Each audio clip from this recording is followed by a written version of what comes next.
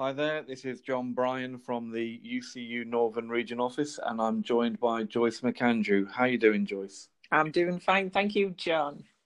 Good, good. It's good to have you with us. And we're talking about the new guidance issued on the 2nd of July 2020 from the government about what FE colleges have to do from September. So the actual guidance is called What FE Colleges and Providers Will Need to Do from the Start of the 2020 Autumn Term. And I know that it's something that we've been reading and discussing over the last couple of days. It's available on the gov.uk website. And I guess the first thing we need to talk about is what that means for our representatives in colleges, and what do you think they need to do first of all? Well, obviously, we're talking about a whole different ball game come September. And clearly the managements need to relook at their risk assessments. And I would be advising reps in colleges to speak to the management as soon as possible, get some ideas of what their thinking is so that we can input into that at the earliest possible time. Yeah, and looking at the guidance, it does talk about re-looking at the risk assessment and making sure that you involve employees and union reps in that. And I guess the basic thing is that the risks haven't really changed. We're still talking about COVID-19 and what that means for people. That's right. And I would also advise reps to re-look at the advice and the guidance on the UCU website on hazards and risks, because it's still the same. That's right. And, looking at what the guidance says, it does say this is the message really for college managers. You should revisit and update risk assessments, building on the learning to date and the practices already developed, to consider the additional risks and control measures to enable a return of all learners from September. And you should also review and update wider risk assessments and consider if additional controls are needed. So I suppose one of the things that we need to do is make sure that we learn from what's happened in June with the start back that colleges have had. So we'd kind of be saying to our representatives, make sure that you ask members who have been back to work what it's been like. That's right. And, it is important to find out from members if they have any concerns. It might be, if they've got 2 or 3 people in the class, that's one thing. But if we're talking about substantially greater numbers, we need to know what concerns our members might have.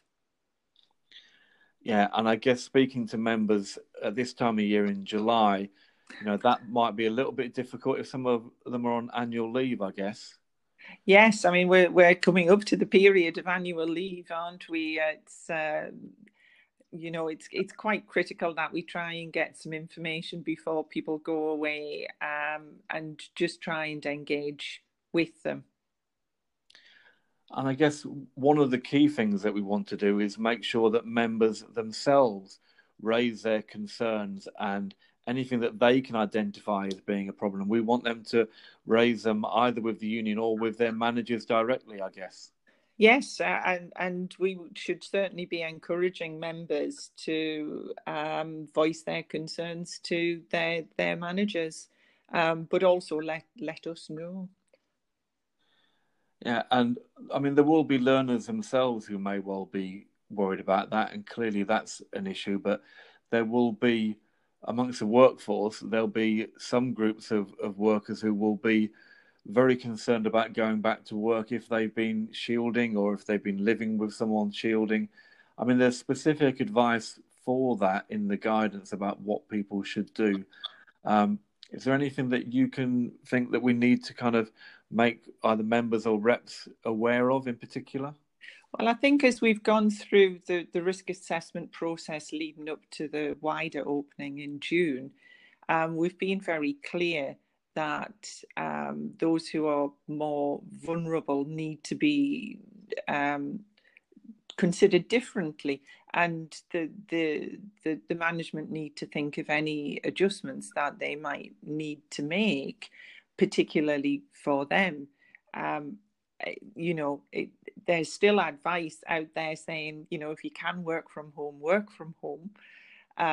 If people can't work from home, then the employer needs to think, well, is there anything additional that I can do to try and, not try, but actually protect these people, so that, they're in a much safer situation. Now, that might mean changing the work that they're doing or reorganizing how work is done. And if they can work from home, then those people should be allowed to work from home.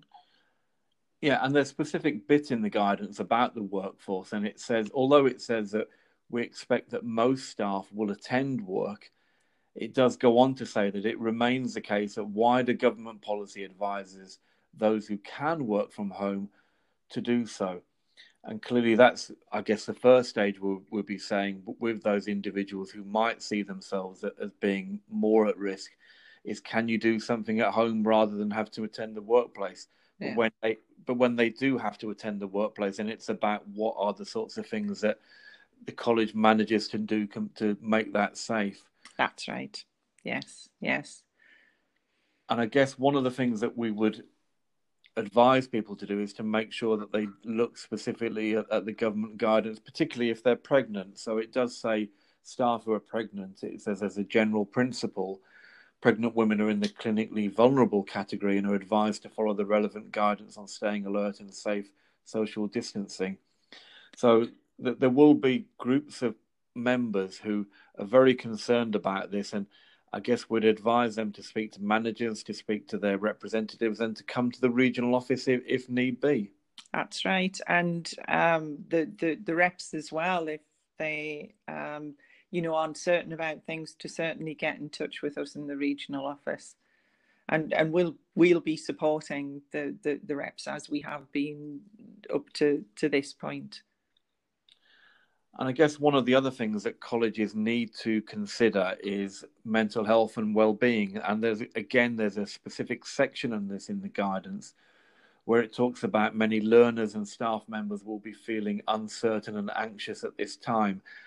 And I guess one of the things we need to do is try and make sure that our representatives flag that issue with managers so that they start to be a bit more proactive about that and maybe plan for something which they can foresee would be an issue. That's right. And I think not only the mental health concerns around COVID, but also if people are having to work in a different way, and the government is saying that, if a student can't attend college, then they should do remote learning. So that is going to mean that our members are going to have to not only do face-to-face, but also do online learning. And we just need to make sure that people aren't being overloaded. And that's something that I think management can foresee and should be thinking about now. How are they going to control the workloads of their staff? Yeah, workload will be a particular issue, given that people may well be doing different things in September, different things that they're used to doing. And one of the things in the guidance says that we do expect colleges to provide a full programme of study and training offer for learners of all ages from your normal term start date in September 2020. So that will bring its own issues in terms of workload. And I guess we're saying our representatives and members need to make that aware to managers so that they can begin to take that into consideration. Indeed. I think that is going to be, quite a concern for people, that they're going to be expected to juggle everything, really. And management need to think about that now and plan for it now, so people aren't being put in that position where they're just going to be overworked and potentially ill because of it. Yeah, and I guess one of the things that may happen is if there are local lockdowns, or if people are showing symptoms and need to self-isolate, or indeed they're contacted through the government's track and trace system, that people may have to do things differently, and there may well be an increase in remote learning and blended learning.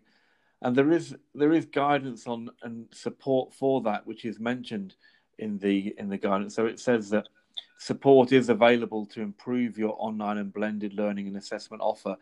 And I guess we'll be pointing college managers and our members and representatives to that, to make sure that they can take account of, any changes that happen in individual circumstances or with groups of learners where they might have to, isolate a whole group of learners, I guess. Yes, and it may well be that if time is given now for people to think about this and plan for it, then that's going to be an awful lot easier if it's needed. Yeah, that's definitely the case, that people need to start planning for it now, because, as you say, people can foresee a whole number of these different things. So I guess just to recap on some of the things that we want members and representatives to take account of, we do need representatives to take this up quite early with management, get talking about it, ask them if they've started to consider about the new guidance that's come out, and involve our members in that as well. Are there any tips that you can think of in terms of doing that, Joyce? Well, all I would say is, reps might want to think of maybe doing a very quick survey with members. That might be a really quick way in getting some information. Just if just a few questions asking, what might your concerns be? And I think that'll be really helpful for them when talking to management. Yeah, that's good advice. And just to say that the UCU have got advice on our website. You can find it on the front page of the website, the COVID-19 section. If you click on that, it's got the latest advice to FE branches about what to do and how to get ready for, the reopening of colleges on a larger scale in September, as well as the guidance the government have got. Any final tips for anyone, Joyce, before we sign off here? Other than just making sure that they stay in touch, and if reps have any issues at all, please do come to us. This is all new to everybody, but we're here to help. Thanks, Joyce. That's useful advice. Thanks very much, and thanks for coming on the podcast. Take care now. Thanks, John.